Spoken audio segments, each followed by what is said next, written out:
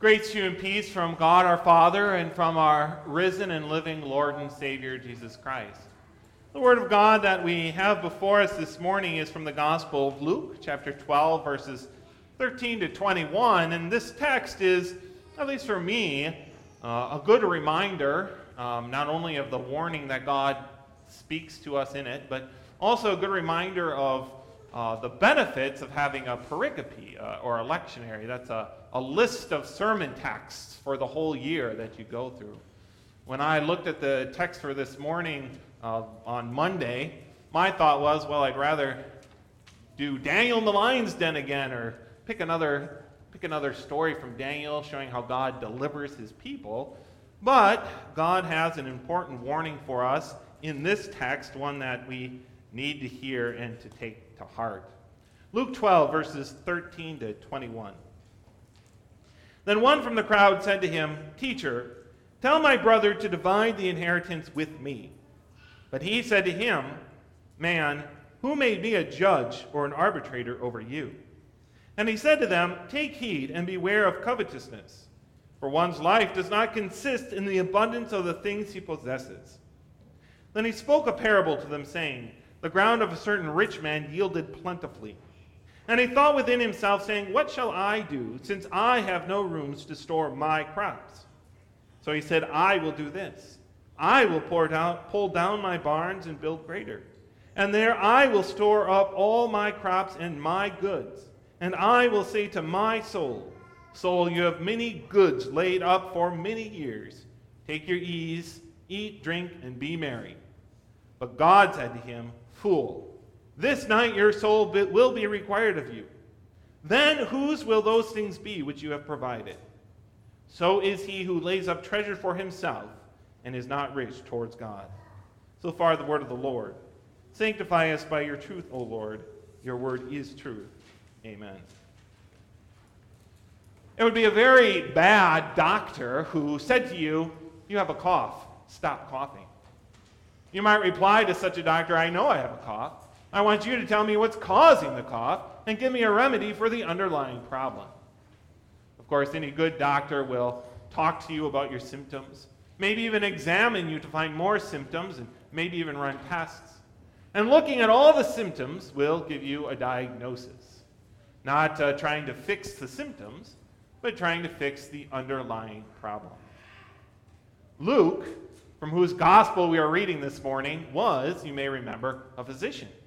He would have been very familiar with this process of examining the symptoms and finding the underlying problem, the diagnosis. And Luke also often presents Jesus as the good physician. Certainly our text this morning, that's exactly what Jesus does. He talks to us about the symptoms, but then he brings forth the diagnosis at the very end. The problem is not that the man is rich or that he's building barns. The problem is that he is not rich towards God. Unfortunately, especially with this parable that's before us this morning and a few others in particular, a lot of people often only look at the symptoms and try and deal with the symptoms instead of understanding what God has to say about the underlying problem. They look at this parable, for example, and they think that the problem is that the man is rich. Or the problem is the man is not using his money to give to the poor. That's the sin of this man, and that's the sin that Jesus is talking about. But God's word is quite clear. We don't have to use our imagination or try to figure out what the sin is of the man. Jesus tells us very pointedly at the end, the problem is he is not rich towards God. Is being rich sinful? God's word makes it very clear that that is not the case. In and of itself, having blessings, even earthly blessings, is not against God's word. It does not prove a sinful attitude. Remember, Job tells us the Lord gave and the Lord takes away. Blessed be the name of the Lord. Sometimes the Lord gives us much, sometimes he gives us little. To some people the Lord gives much, and to other people the Lord gives little. The Apostle Paul reminds us of his own attitude, that when the Lord gives him much, he is thankful and enjoys that. And when the Lord gives him little, he is content, knowing that the Lord will take care of him. Nevertheless, it is a very popular idea these days that there's something inherently sinful or evil about being rich, about having more than other people have. There are a lot of times you hear people talking about the divide between the rich and the poor getting bigger and bigger, as if it's obvious that this is sinful and evil. And they think that the government should take the wealth away from the rich and redistribute it among the poor. They even often present this as a Christian idea. You even hear many Christians thinking that that's what Jesus is all about. But God's word is clear that that's not what Christ is about. And in fact, that becomes very evident even in our text this morning. That's exactly the attitude of the man who comes to Jesus, isn't it? He comes to Jesus with that attitude that, well, my brother has more than me. Jesus, make him give me some of what he has. Make him divide the inheritance. Make it so that it's fair and that it's equal. You have to change this divide between the one who has more and myself, the one who has less. Jesus rejects that role. He says to the man, who made me an arbitrator? Another good way to translate that Greek word is, who made me a divider? Who made me the one to divide up the earthly resources, the wealth of this world, and to make sure everything is fair and good in this world? No, says Jesus, that's not what I came to do. The sin of the rich man is not simply that he is rich. Others focus on other aspects of what he does, saying, well, the point of the parable is that he's building barns to store his excess instead of using it for the poor. Or some might point to the fact that he decides, I don't need to work anymore. No, he's being lazy, they might say. Or what he says about his new philosophy, I'm going to eat, drink, and be merry. He's spending his days partying. That's the problem. That's the sin. But again, God's word is quite clear. The sin of the man, the problem of the man, is not these things, but is the fact that he is not rich towards God. Those who are not rich towards God, God's word shows us very clearly, at the end of their life will have nothing. One day, all of a sudden, just as happens to this man, everything they worked so hard for in this life will disappear, and they'll be standing before God's throne with nothing. More than that, they'll be standing before the wrath of God with no protection, no grace, no forgiveness. On the other hand, those who have the riches that are freely given through Christ Jesus our Lord, the forgiveness of sins, and the grace that he died to bring to us, those who have that grace of Christ Jesus, when they stand before God's throne, they will have God's riches. They will receive heaven through their Savior Jesus Christ. Such people, even if they are rich in this world, even if they do spend their times in this world working hard to store up money, even if they do have greed and covetousness in their heart, they will still find on that day that all those riches that they worked so hard for are suddenly going to be gone and of no use. But at least they will have that grace of God in Christ Jesus. The Apostle Paul reminds us in Ephesians 2, in the ages to come, he might show the exceeding riches of his grace in his kindness toward us in Christ Jesus. For by grace you have been saved through faith, and that not of yourselves, it is the gift of God. Unlike earthly riches and treasures, the grace, the riches of Christ Jesus last forever. And unlike earthly riches, we don't have to work our whole life to attain them. They are freely given through our Lord and Savior, Jesus Christ. The problem then with this man is not that he was rich, or that he worked hard, or that he built barns. The problem was he did not have the free grace, the riches of Christ. And when he died, he had to stand before God's throne on his own merits, which of course never works.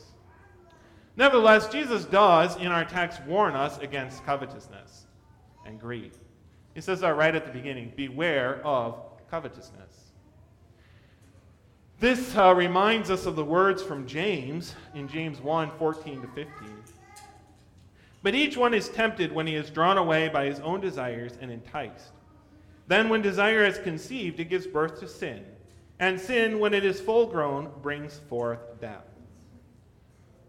What James talks about there is exactly what happened to the rich man in the parable, isn't it? It's not just that he was greedy It was not just that he was rich. It was that was all he cared about. He allowed that sin, that greed, to grow. He allowed that desire for earthly things to grow bigger and bigger until that was all that remained in his heart, until it crowded out any concern for God and for his riches. This is also, of course, what Jesus was speaking to us about in the parable of the sower and the seed and the example of the weedy ground. You may remember that in that parable, the weeds grow in the ground and they choke out the faith that God planted in the heart. God warns us about this, about letting sin grow, any desire, grow to the point where it chokes out our faith. The man in our parable this morning does many things that we might think are good, many things that we might admire him for. He's a hard worker. He manages his estate well. He saves up for his retirement and for the future. All these things, in and of themselves, again, are not necessarily bad. The problem is, he allows those desires to crowd out his desire for Christ and his riches. The solution, then, is not to stop working. The solution is not to take a vow of poverty or to give away all our riches to the poor. The solution is Jesus. The solution is the forgiveness that he gives to us and the riches that he promises us. The solution, Jesus himself tells us, beware of covetousness. Watch out for that sin of greed, as well as other sins in our life. Be on the lookout for it, so that when we find that in our own hearts, and like a weed, it grows each and every day almost. It renews itself. It needs to be pulled out. When we see sins like that or other sins, we can repent and have Jesus pull them out. You know, when I was a little kid, my father would warn us every summer about poison ivy. And he would describe what the plant looks like to us, and often he would even show us a picture. One would think then that by now I would be very familiar with poison ivy and know what it looks like and be able to spot it easily. And yet, every once in a while, almost every summer, I find myself looking up a picture on Google again just to make sure, just to remind myself, because it is easy to confuse it with certain other plants. We might think that we know what the symptoms of greed are and the sins are in our own life, but Jesus reminds us of those symptoms here in our text so that we can be on the lookout for it. The man who comes to Jesus might not seem like there's that much of a problem with him from our human, earthly perspective. After all, he just wants what is, he thinks at least, is rightfully his. He just wants what is fair. Tell my brother to divide the inheritance with me, he says to Jesus. Nevertheless, Jesus immediately recognizes the signs of covetousness, the signs of greed. When we start speaking like this man, when we start talking about what's right and what's fair, when we start thinking, why does that other person have more than me? When we start saying, I need, I want, I deserve, words like that, phrases like that, God's word warns us these are signs, these are symptoms of greed and covetousness in our own hearts. Jesus can deal with that sin. He died for that sin. He wants us to recognize them, to repent of them, so he can pull them out before they grow too large in our hearts.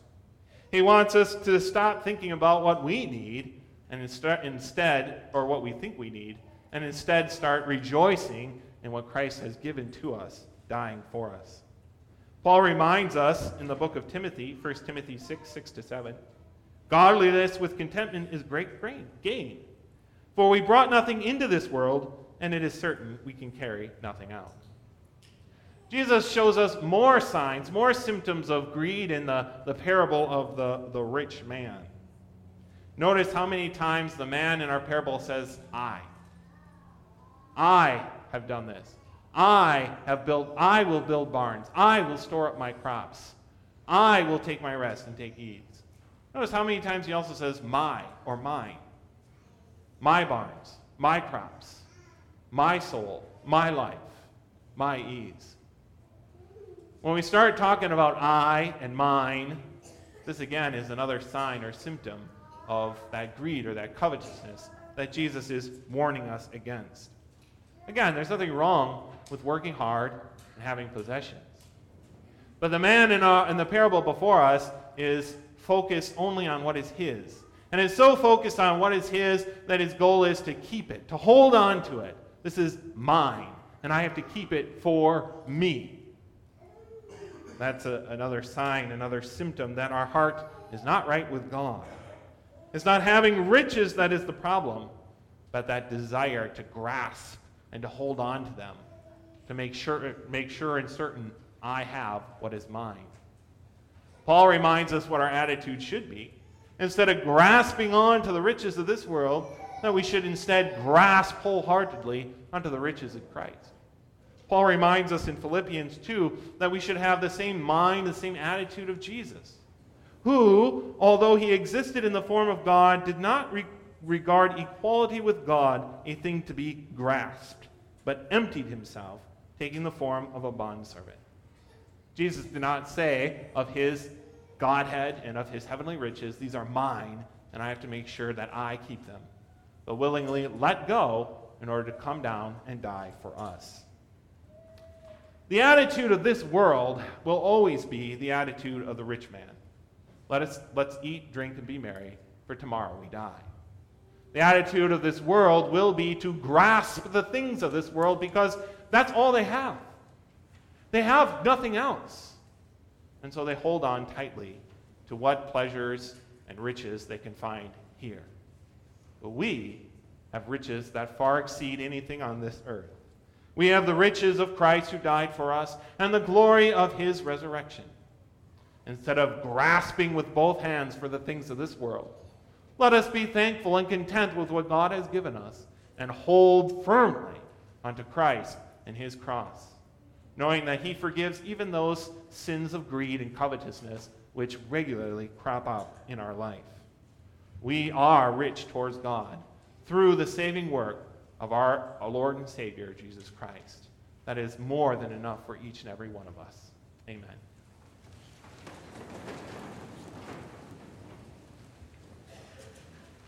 The peace of God that surpasses all understanding shall keep your hearts and minds in Christ Jesus.